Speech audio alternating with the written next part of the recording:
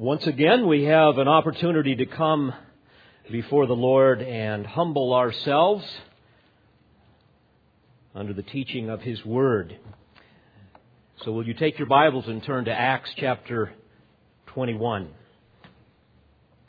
We pick up once again our verse-by-verse study of this historical account written by the inspired writer Dr. Luke. We come this morning to a very fascinating passage of Scripture that once again exposes the irrational rage that so often motivated the Jews when they heard the gospel of grace, when they heard God's apostle speaking to them. This is the kind of violence that frankly lies dormant in the hearts of every man, because all men are at enmity with God. We know, according to Romans 8 and verse 7, that the mind set on the flesh is hostile toward God, for it does not subject itself to the law of God, for it is not even able to do so. While men love the gods of their own making, they hate the one true God. And whether it's the first century Jew, or even the Gentile idolater, or a 21st century Mormon or Muslim or Jehovah's Witness or any other cult member or part of a false religion, those who have fallen victim to some form of works righteousness system make themselves vulnerable to this very thing, because what they have done is created a god of their own making, one that they can manipulate so that they, through their own works, can be acceptable to Him. And these kind of people will inevitably resort to violence, at least in their heart, if not for real, when confronted with the gospel of grace. Because people absolutely hate being told that they are filled with sin, that they are under divine condemnation, that the wrath of God will fall upon them unless they repent. They hate being told that they're utterly helpless to save themselves. They hate being told that all of their righteousnesses are like filthy rags, as the Scripture tells us, that they are totally dependent upon the person and the work of the Lord Jesus Christ. You see, the message of the cross and the gospel of grace is exceedingly offensive to man because he is filled with self-righteous pride, and especially religious people often adorn themselves with the sanctimonious garments of religious hypocrisy. And this morning we are going to see again the response of those enslaved by these kinds of religious delusions. We're going to examine in chapter 21, beginning in verse 27, a riot of slanderous zealots. That's the first thing that will emerge in this scene. A riot of slanderous zealots. And then, as we go on, we're going to see, secondly, the Roman intervention and arrest of the Apostle Paul. And then we're going to see, thirdly, Paul's defense and his testimony. And finally, as we move into chapter 22, we're going to see the Jews' self-righteous violence contrasted with Paul's selfless love. Now, I believe the Holy Spirit would have you join me this morning in examining more than the mere history of this particular text, but also to examine the hallmarks of hypocrisy, even as they may apply in our own lives. First of all, let's notice this riot of slanderous zealots as we look beginning in verse 27. And here we will see this violent hatred that flows from the poison well of self-righteous hypocrisy. Now, before we look at verse 27, may I remind you of the context? It's been a couple of weeks now since we were in the text. Paul was completing a 7-day process of purification that would make him ceremonially clean to be able to participate with 4 other men who were completing their commitment to a Nazirite vow. And you will recall that James and the elders there at the Church of Jerusalem had suggested that he do this, hopefully to silence the growing false accusations by the Judaizers in particularly, that he was teaching that you need to abandon the law of Moses and that everything that we have been doing as Jews is all wrong and evil, including our customs, and the law is no good, etc., etc. So, a riot of slanderous zealots. Verse 21, and when the 7 days were almost over, the Jews from Asia, upon seeing him in the temple, began to stir up all the multitude and laid hands on him. Now, these Jews from Asia would have been Hellenistic Jews, most likely from Ephesus. They would be there in Jerusalem celebrating the Feast of Passover. And they, as you will see, are very familiar with Paul. They've seen him before. They resent him. They hate him. Verse 28. So they cry out, "Men of Israel, come to our aid. This is the man who preaches to all men everywhere against our people." In other words, he's anti-Semitic. And he preaches against the law. And remember now, the law of Moses is what they held dear. And he's teaching against this place. In other words, the temple. This is the habitation of God Himself. And then they go on, and besides, he has even brought Greeks into the temple and has defiled this holy place. Verse 29, for they had previously seen Trophimus the Ephesian in the city with him. And they supposed that Paul had brought him into the temple. Now, friends, all of these things were lies. If you think just here about, in verse 29, about the issue of Trophimus, we know that the Romans had given the Jews the right to execute any Gentile who dared enter past the court of the Gentiles. And so if he had gone in there, why wasn't he executed? I mean, this is easily dismissed with the facts. So this was slander. Isn't it interesting? These people are zealous for the very law of God, and yet within their hearts they are men that are absolutely consumed with pride and hatred. Such is always the mark of hypocrisy. Not an ounce of truth in these accusations. But, dear friends, people mad with the delusions of spirituality are always very, very volatile. They have a short fuse. The slightest spark of exposure can result in a catastrophic explosion. We know this to be true even today. If you go to Israel, there's increasing violence from the Orthodox Jews against Christians. And there's many other examples. Remember, not too long ago, there was a Danish cartoonist who drew a picture, I believe, of Muhammad. And of course, this absolutely infuriated the Muslim world. And there were riots and threats of assassinations and so forth. Well, we've even witnessed this type of thing in the church. So this is not uncommon with hypocrites. Verse 30, and all the city was aroused, and the people rushed together, and taking hold of Paul, they dragged him out of the temple. And immediately the doors were shut. Now, any good Bible student is always going to say, I wonder why the Spirit of God would have Luke include, and immediately the doors were shut. Well, it's a great question. And the answer is to underscore the absolute insanity of hypocrisy. Let me explain what I mean.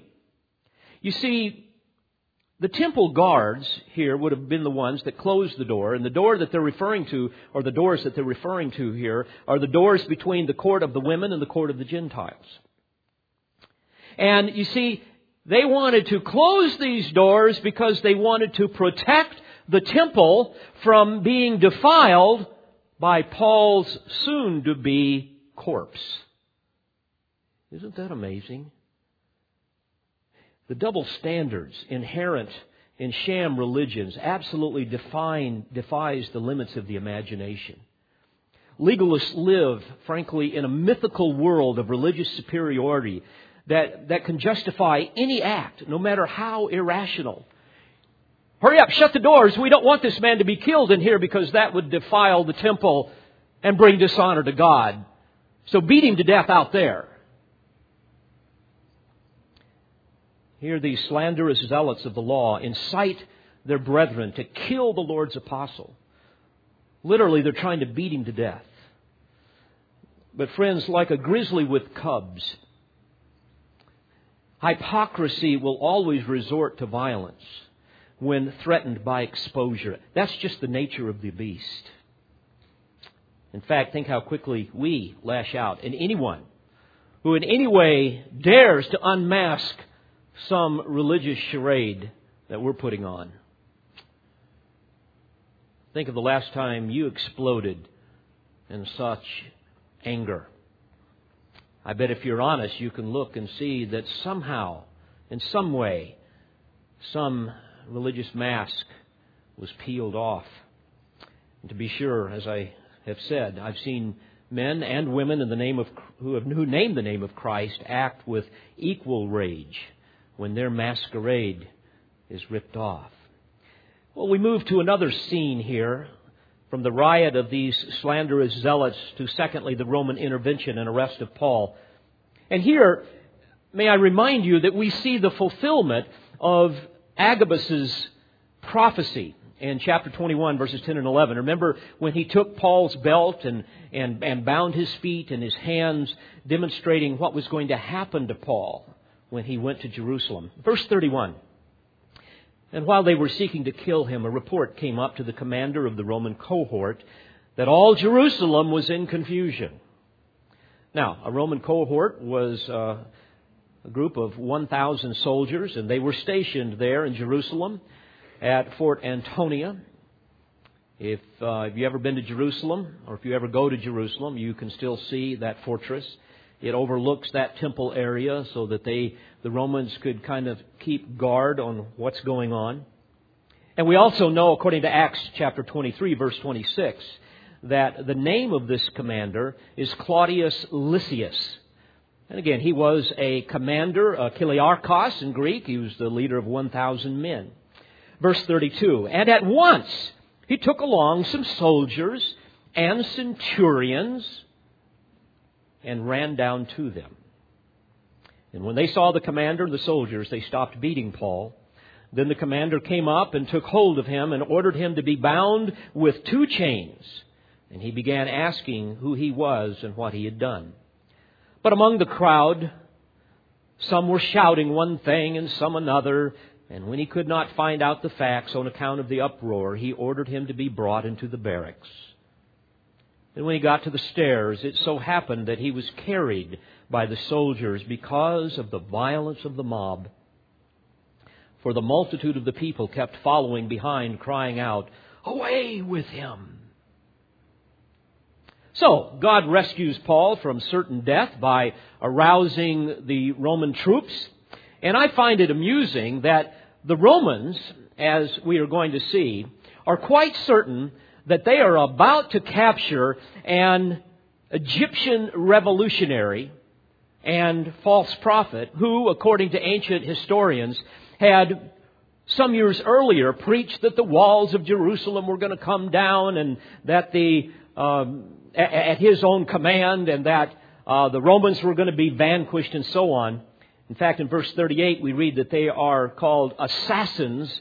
Zacharion is the term used. It's derived from the Latin word sicca, which is the word for dagger. And these were literally terrorists, and this man led these terrorists. And what they would do is they would mingle with the Jews, especially at times of their feasts and celebrations, and they would kind of get up close to them and take these daggers and stab them and kill them, and then they would pretend to mourn like all the rest of them so that they could avoid being discovered. And evidently, according to history, the Romans had attacked all of these people and his followers and killed and captured several hundred of them.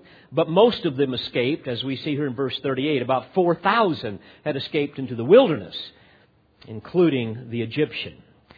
So, because of the frenzied, bloodthirsty mob, the Romans now have to secure the situation. They have to escort Paul to a safer place so that they could interrogate him. And they're thinking in their minds, we've got this Egyptian terrorist.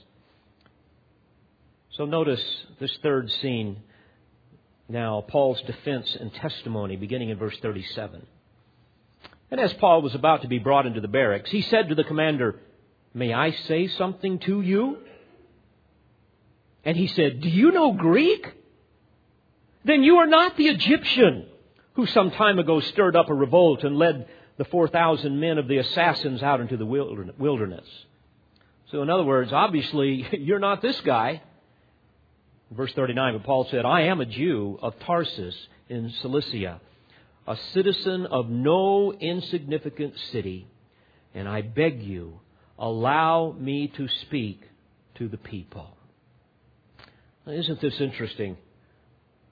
I wonder what he wants to do. I wonder if he wants to stand before those people and curse them and give them down the road for their wickedness. But no, what he wants to do, dear friends, is he wants to present the gospel to them. He wants to give them his testimony. It's amazing as you think about it. Paul would now be, I'm sure, experiencing a great deal of pain, having just been beaten. And despite this wicked behavior, Paul's love compelled him to use this opportunity to call his brethren to Christ. What a living and powerful testimony of his love, not his hatred for his Jewish kinsmen. So the Romans now are going to allow him to speak. And I'm sure they were wondering, what is this guy going to say? Because we're trying to figure out what is going on with all of this chaos. Who is this guy? So, beginning in verse 40. And when he had given him permission, Paul, standing on the stairs, motioned to the people with his hand. And when there was a great hush, he spoke to them in the Hebrew dialect, saying, "Brethren and fathers, hear my defense which I now offer to you." And when they heard that he was addressing them in the Hebrew dialect, they became even more quiet. And he said, "I am a Jew born in Tarsus of Cilicia, but brought up in this city, educated under Gamaliel, strictly according to the law of our fathers, being zealous for God, just as you all are today. And I persecuted this way to the death, binding and putting both men and women into prisons, as also the high priest and all the council of the elders can testify. From them I also received letters to the brethren, and started off for Damascus in order to bring even those who were there to Jerusalem as prisoners to be punished. And it came about that as I was on my way, approaching Damascus, about noontime, a very bright light suddenly flashed from heaven all around me, and I fell to the ground and heard a voice saying to me, 'Saul, Saul, why are you persecuting me?' And I answered, 'Who art thou, Lord?' And he said to me, 'I am Jesus, the Nazarene, whom you are persecuting.' And those who were with me beheld the light, to be sure, but did not understand the voice of the one who was speaking to me. And I said, 'What shall I do, Lord?' And the Lord said to me, 'Arise and go into Damascus, and there you will be told of all that has been appointed for you to do.' But since I could not see, because of the brightness of that light, I was led by the hand by those who were with me, and came into Damascus. And a certain Ananias, a man who was devout by the standard of the law, and well spoken of by all the Jews who lived there, came to me, and standing near said to me, 'Brother Saul, receive your sight.' And at that very time I looked up at him. And he said, 'The God of our fathers has appointed you to know His will and to see the righteous one, and to hear an utterance from his mouth. For you will be a witness for him to all men of what you have seen and heard. And now, why do you delay? Arise and be baptized and wash away your sins, calling on his name.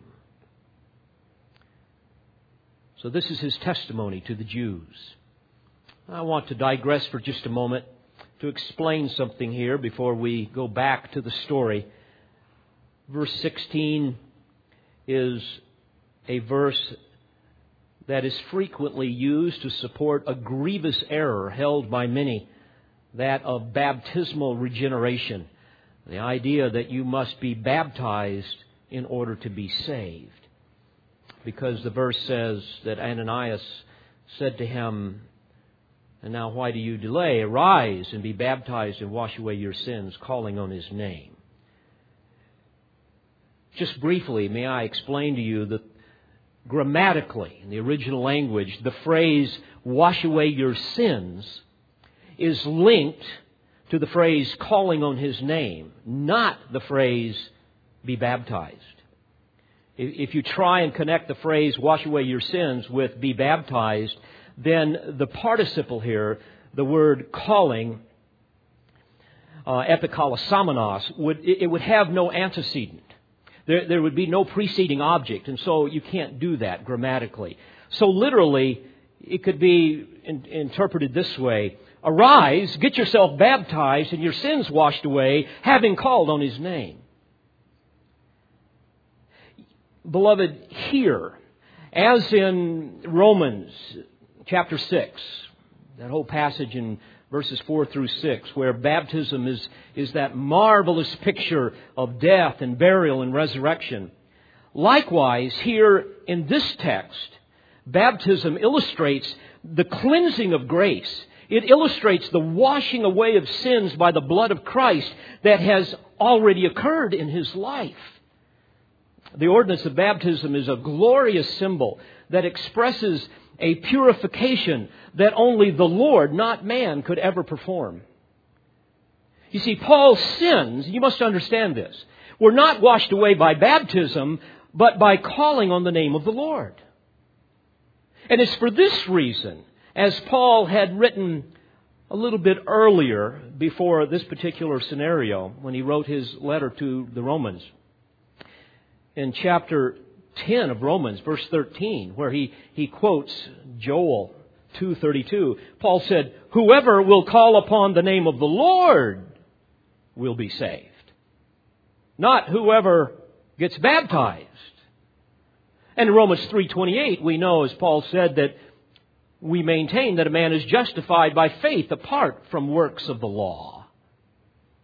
And in Romans 10, 8 through 10, this is the word of faith, he says, which we are preaching. All right? Catch this. This is what we are preaching. That if you confess with your mouth Jesus is Lord and believe in your heart that God raised him from the dead, you shall be saved. For with the heart man believes, resulting in righteousness, and with the mouth he confesses, resulting in salvation. And there's no hint of baptismal regeneration here. Remember in Acts 10 even, when Peter ordered Cornelius and his household to be baptized. That happened after the Holy Spirit had given evidence that they were truly saved. And there are many other arguments to that end. But I just wanted to explain that, lest you be deceived. Now, back to Paul's testimony. If we go to verse 17 of chapter 22, and it came about when I returned to Jerusalem and was praying in the temple, that I fell into a trance. And I saw him saying to me, make haste and get out of Jerusalem quickly, because they will not accept your testimony about me. And I said, Lord, they themselves understand that in one synagogue after another I used to imprison and beat those who believed in thee. And when the blood of thy witness Stephen was being shed, I also was standing by approving and watching out for the cloaks of those who were slaying him. And he said to me, Go, for I will send you far away to the Gentiles. And they listened to him up to this statement, and then they raised their voices and said, Away with such a fellow from the earth, for he should not be allowed to live. And as they were crying out and throwing off their cloaks and tossing dust into the air, the commander ordered him to be brought into the barracks, stating that he should be examined by scourging so that he might find out the reason why they were shouting against him that way. In other words, the commander couldn't understand what's going on. This was all just so bizarre. And so he was going to torture him to get the truth out of him. Torture him by scourging. The Greek term flagellum, it was referred to a kind of a billy club looking stick. And on the end, it had a number of leather cords. And on the end of those cords were pieces of bone and metal that would rip open the flesh.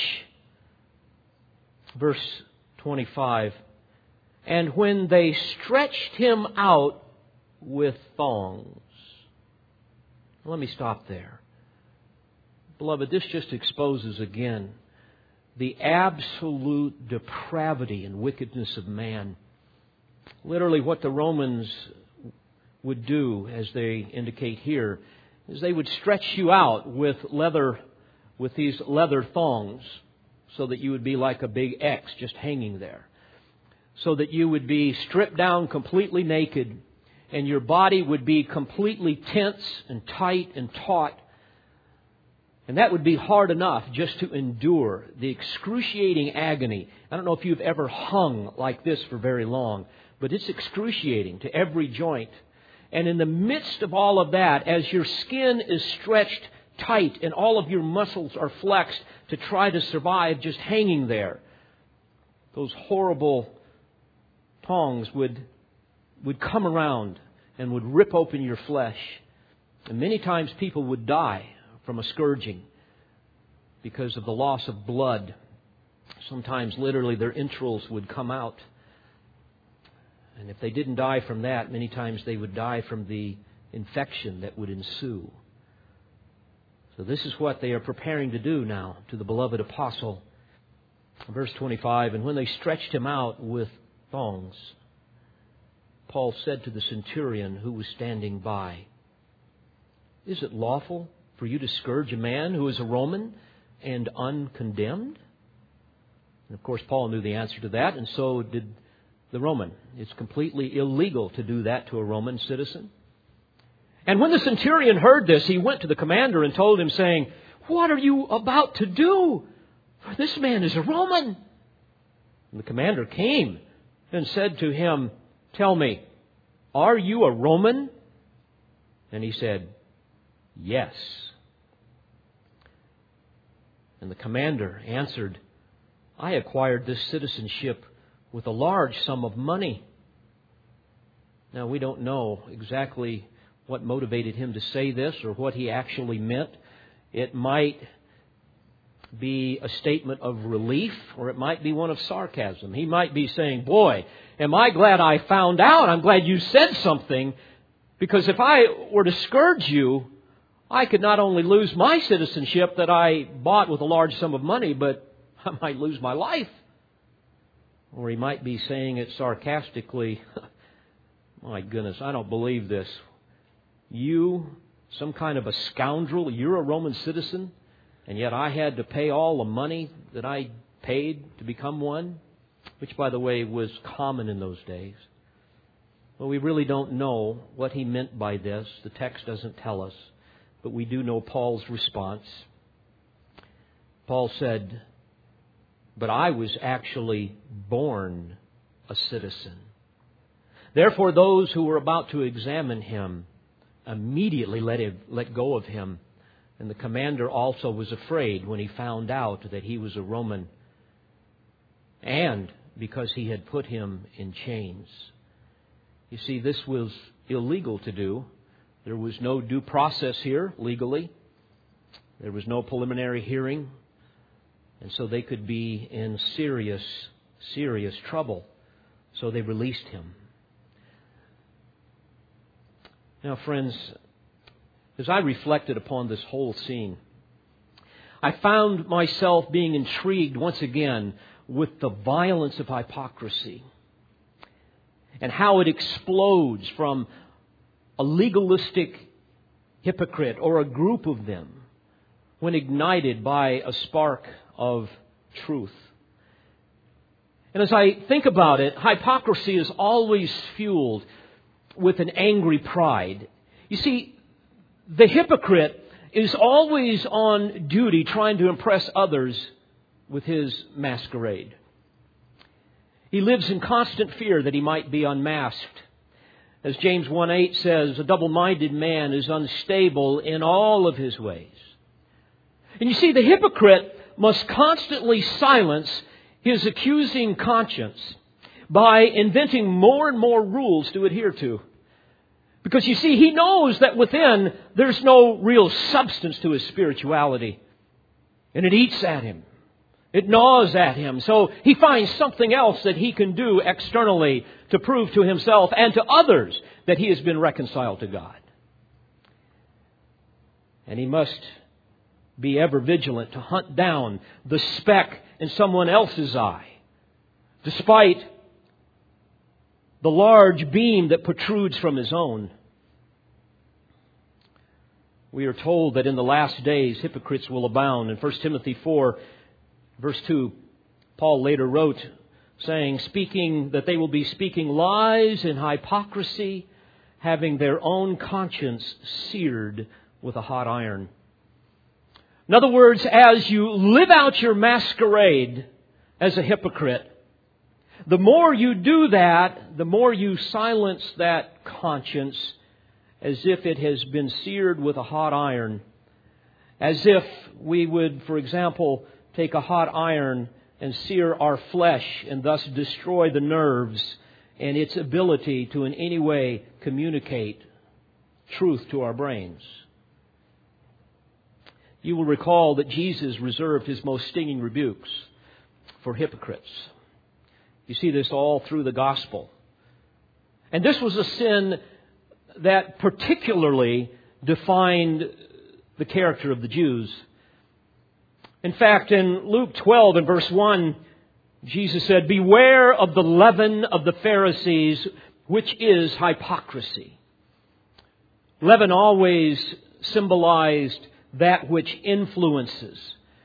And he's saying, beware of how the Jewish leaders will influence you with their teachings that focus on external rules and regulations and ceremonies rather than matters of the heart. Look out for that. And in Matthew 23, we can read how Jesus describes a number of hallmarks of hypocrisy as He unmasked those phony leaders of Israel. Repeatedly in Matthew 23, He calls them hypocrites and warned about their counterfeit spiritual authority and the judgment to come. But the Jews paid no attention for the most part.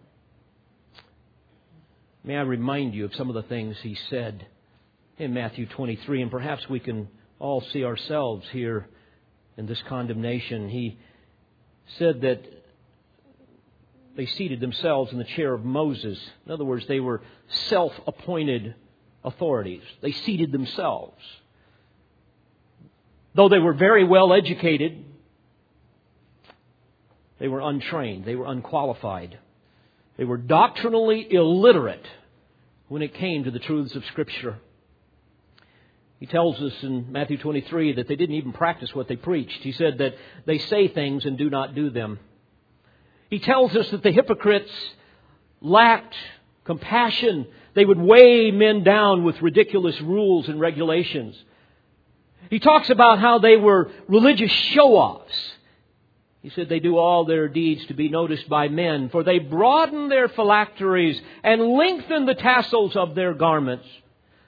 You might recall that the phylacteries were these little boxes with a leather strap that they would put around their head, and the box would be on their forehead and also on their wrist. And inside the little box would be portions of the law from Deuteronomy.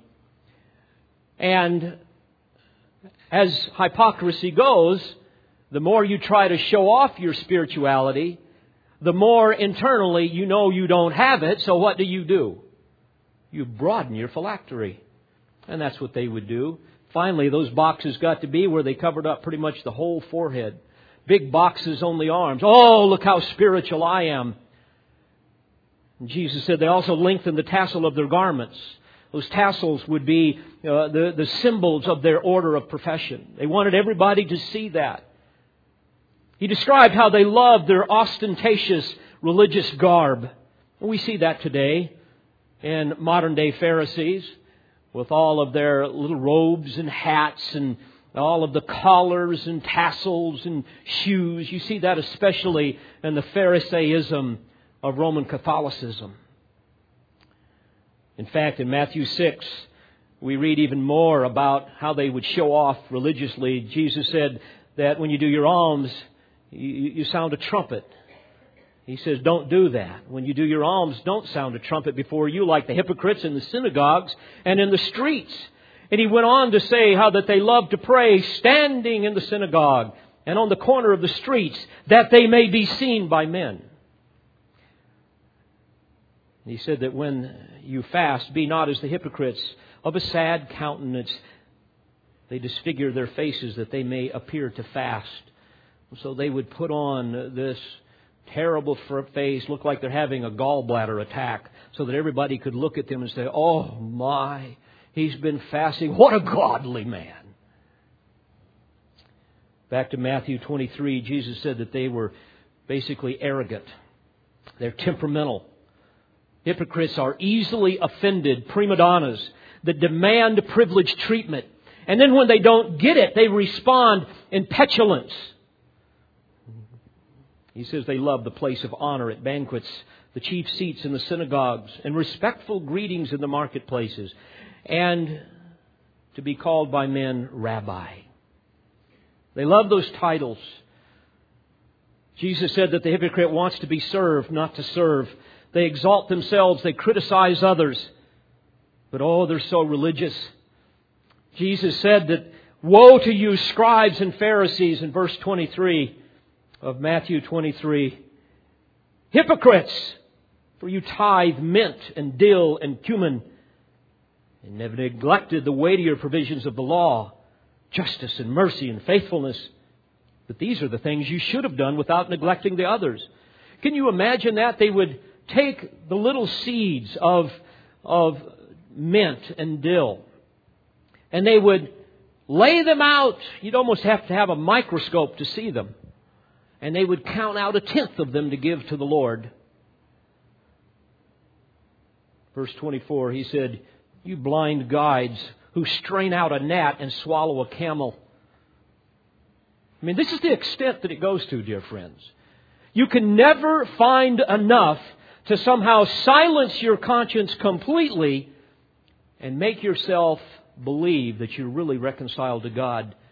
The Pharisees would literally take fine pieces of linen and they would put that over their drinks, and then they would pour their wine into it in hopes to somehow strain out any gnats or any little bugs that might get in there, because those would be the smallest of unclean animals.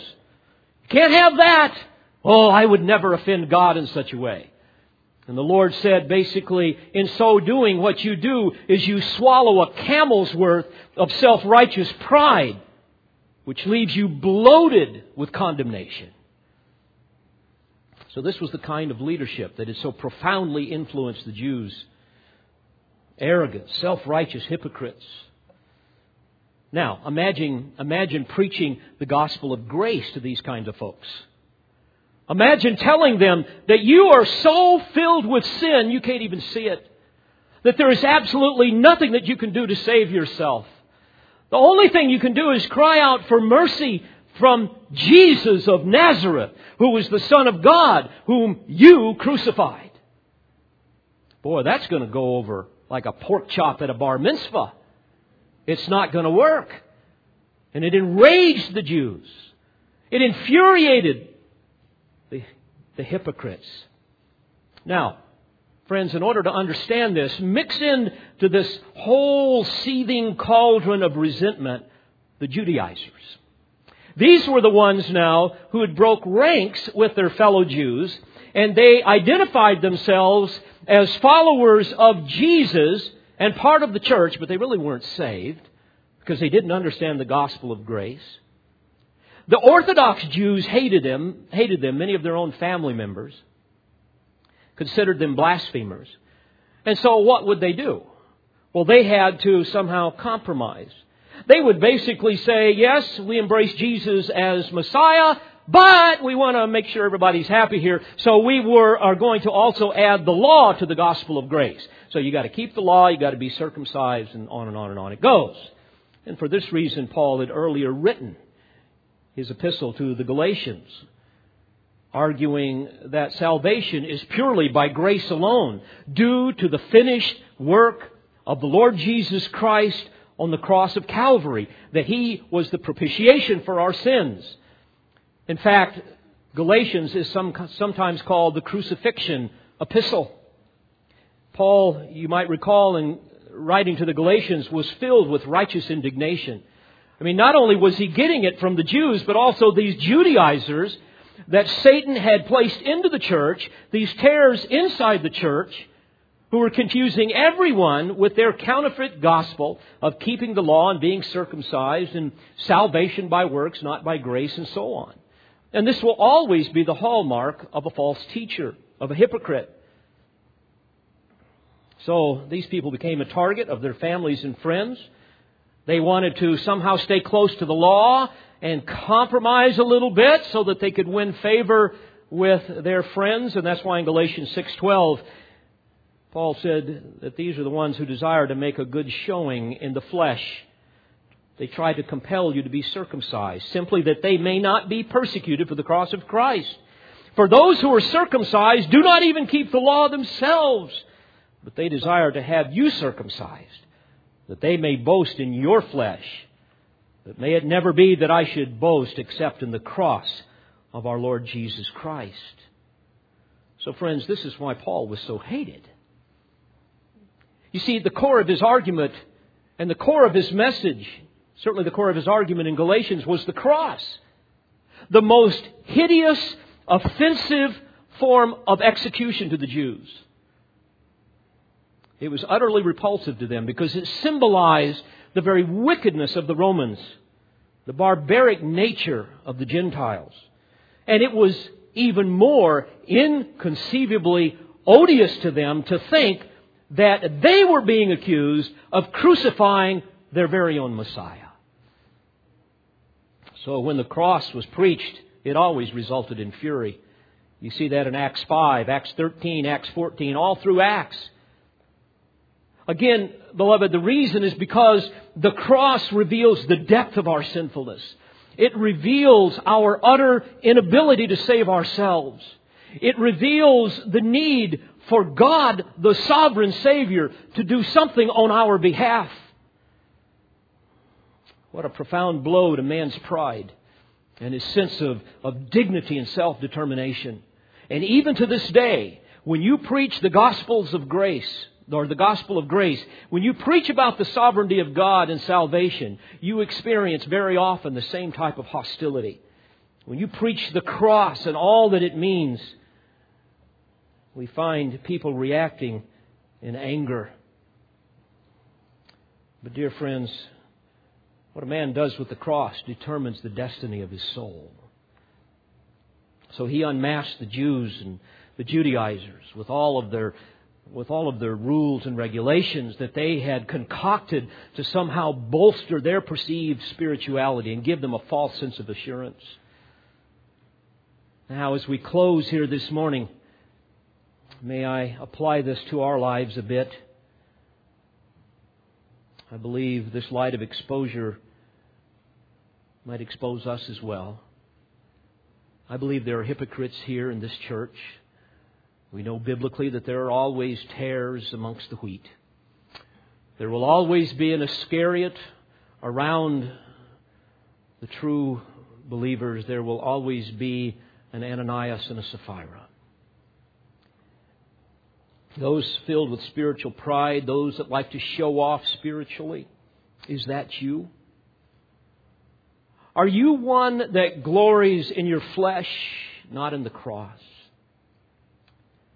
Are you the type that loves the applause of man and you will exhaust yourself to receive it?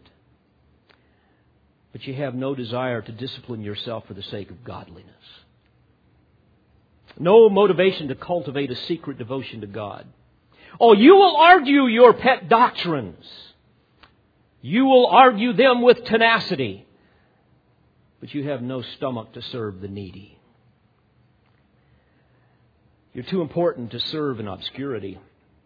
You know who you are. You're too spiritual to meditate on the Word. You're too intellectual to study and believe the Scriptures. Oh, you're too busy, too important to pray in secret. You're too godly to mourn over your sin. You're too mature to be taught.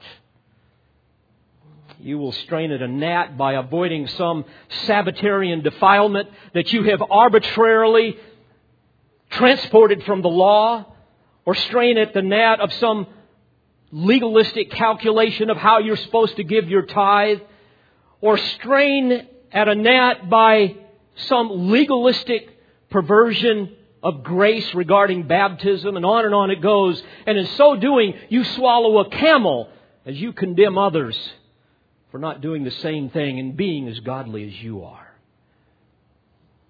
How often the hypocrite is harsh on others, yet lenient on himself.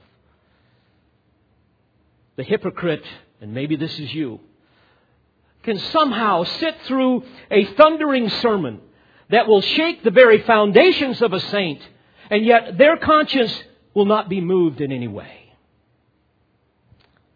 How sad. The same sun that softens the wax hardens the clay. Like the scribes and Pharisees, you're kind of a self-appointed authority. Your private life does not reflect your public image. Yours is a Sunday morning religion. You know who you are. You may be a visible leader in the church, but your private life is a contradiction to your profession of faith. You have to say in honesty, do as I say, not as I do. You lack compassion for those struggling in sin. There's no understanding in your heart of Galatians 6:1, where Paul said, if a man is caught in any trespass, you who are spiritual, restore such a one in a spirit of gentleness. Restores the idea, katartizo, is the idea of it's a term used to surgically setting a bone that has been broken. You don't see that. You don't want to restore people in a spirit of gentleness. He goes on to say, bear one another's burdens of sin. You don't want to do that. Meaning, literally get under somebody else's burden of sin and lovingly, patiently help them as they struggle through it. And thus fulfill the law of Christ, which is the law of love. You're arrogant, you're temperamental, you're easily offended, you insist upon being treated in some special way. You know who you are. You want to be served. You don't really want to serve. You're quick to criticize others. While you've got a beam as big as a telephone pole sticking out of your eye. And yet somehow you can see the tiniest splinter in your brother's eye. You're a chameleon Christian. You blend in every crowd. No distinction, no separation. Indeed, you know who you are. You don the robes of righteousness in the company of the saints. And yet, you quickly exchange them for the rags of the world when in the company of sinners. Yes, Pastor, I admit that, there are externals for which I am ashamed, but you must understand that my heart is right. Beloved, I don't have stupid written across my forehead, and certainly God doesn't. Are you trying to tell me that a good tree will produce bad fruit? Spurgeon said so poignantly, and I quote, when men take their fruit to market, they cannot make their customers believe, if they see rotten apples at the top, that there are good ones at the bottom. A man's outward conduct is generally a little bit better than his heart. Very few men sell better goods than they put in the window. End quote. My friend, if these things describe you, and if you know in your heart that you are a miserable pretender, then I know that you live in fear of constant exposure. And whenever the light of truth shines on you, and maybe you feel like that right now, you're kind of like a cockroach that we see in the middle of the night when we flip the light on. You want to run for cover. Well, dear friends, make no mistake about it. God sees that. There's nothing that escapes His sight. Please understand that He is not impressed by your profession, nor is He deceived by the way you hoodwink other people. He sees the truth of your heart. And unless you confess your charade and turn from it in repentance, someday God is going to expose you. Let me remind you of this great truth. And it's one that should sober every one of us. This is what's going to happen to the hypocrite one day before the great white throne judgment. That throne that is pure and holy. We read about it in Revelation 20. If you are a hypocrite, you may fool me, you won't fool God. And someday we know that you will be raised from the dead along with all the sinners down through history. There's a resurrection of the just and a resurrection of the unjust. And you will stand before a holy God as a condemned prisoner, along with untold millions like you who refused to repent and who lived a sham life. And you will stand there, my friend, in inexpressible horror before the divine bar of justice and receive your sentence. We know according to Scripture that heaven and earth would have already passed away. There's no place for you to stand except in the presence of God, completely bare. No place to hide. And according to Scripture, God is going to open up a record of every thought, every word, every deed that you have ever done. And your secrets will be revealed and testify against you. The sham will be over someday, dear friends. And in Revelation 20 and verse 12, we read that the dead were judged from the things which were written in the books, according to their deeds. Then death and Hades were thrown into the lake of fire. This is the second death, the lake of fire. And if anyone's name was not written in the book of life, he was thrown into the lake of fire. Dear friends, I don't know how else I can say it, but I plead with you to examine your heart. And if your profession is empty, if your religion is a sham, I beg you to repent while there is still time. Don't react in violence to my words or to the words that flow from Scripture like the Jews did. Like so many people do. God's grace awaits you. I plead with you to believe on the Lord Jesus Christ and be saved. Put your trust in Him, not your own works. Let's pray together. Father, we thank you that the gospel has the power to penetrate even the most hardened, rebellious, recalcitrant heart. And Lord, so often the layers of our hypocrisy render us powerless to respond to your truth apart from your regenerating work. And even in the life of those who know you, Lord, so often we can see the splinter in our brother's eye, but we can't see the log in our own. Lord, as we reflect upon all that happened here in Acts in the life of the Apostle Paul, and the way the hypocrites responded with such violence. Lord, may we apply His humility and His love to our lives, and likewise examine our hearts in light of the hypocrisy that fuels such hatred. Lord, thank You for Your mercy. Thank You for Your grace. Thank You for the truth of Your word. For it's in Jesus' name that we pray. Amen. We pray you've been edified by this presentation. You've been listening to Pastor, Bible teacher, and author David Harrell. For more information or to order additional tapes or CDs of Pastor Harrell's messages, please visit olivetreeresources.org.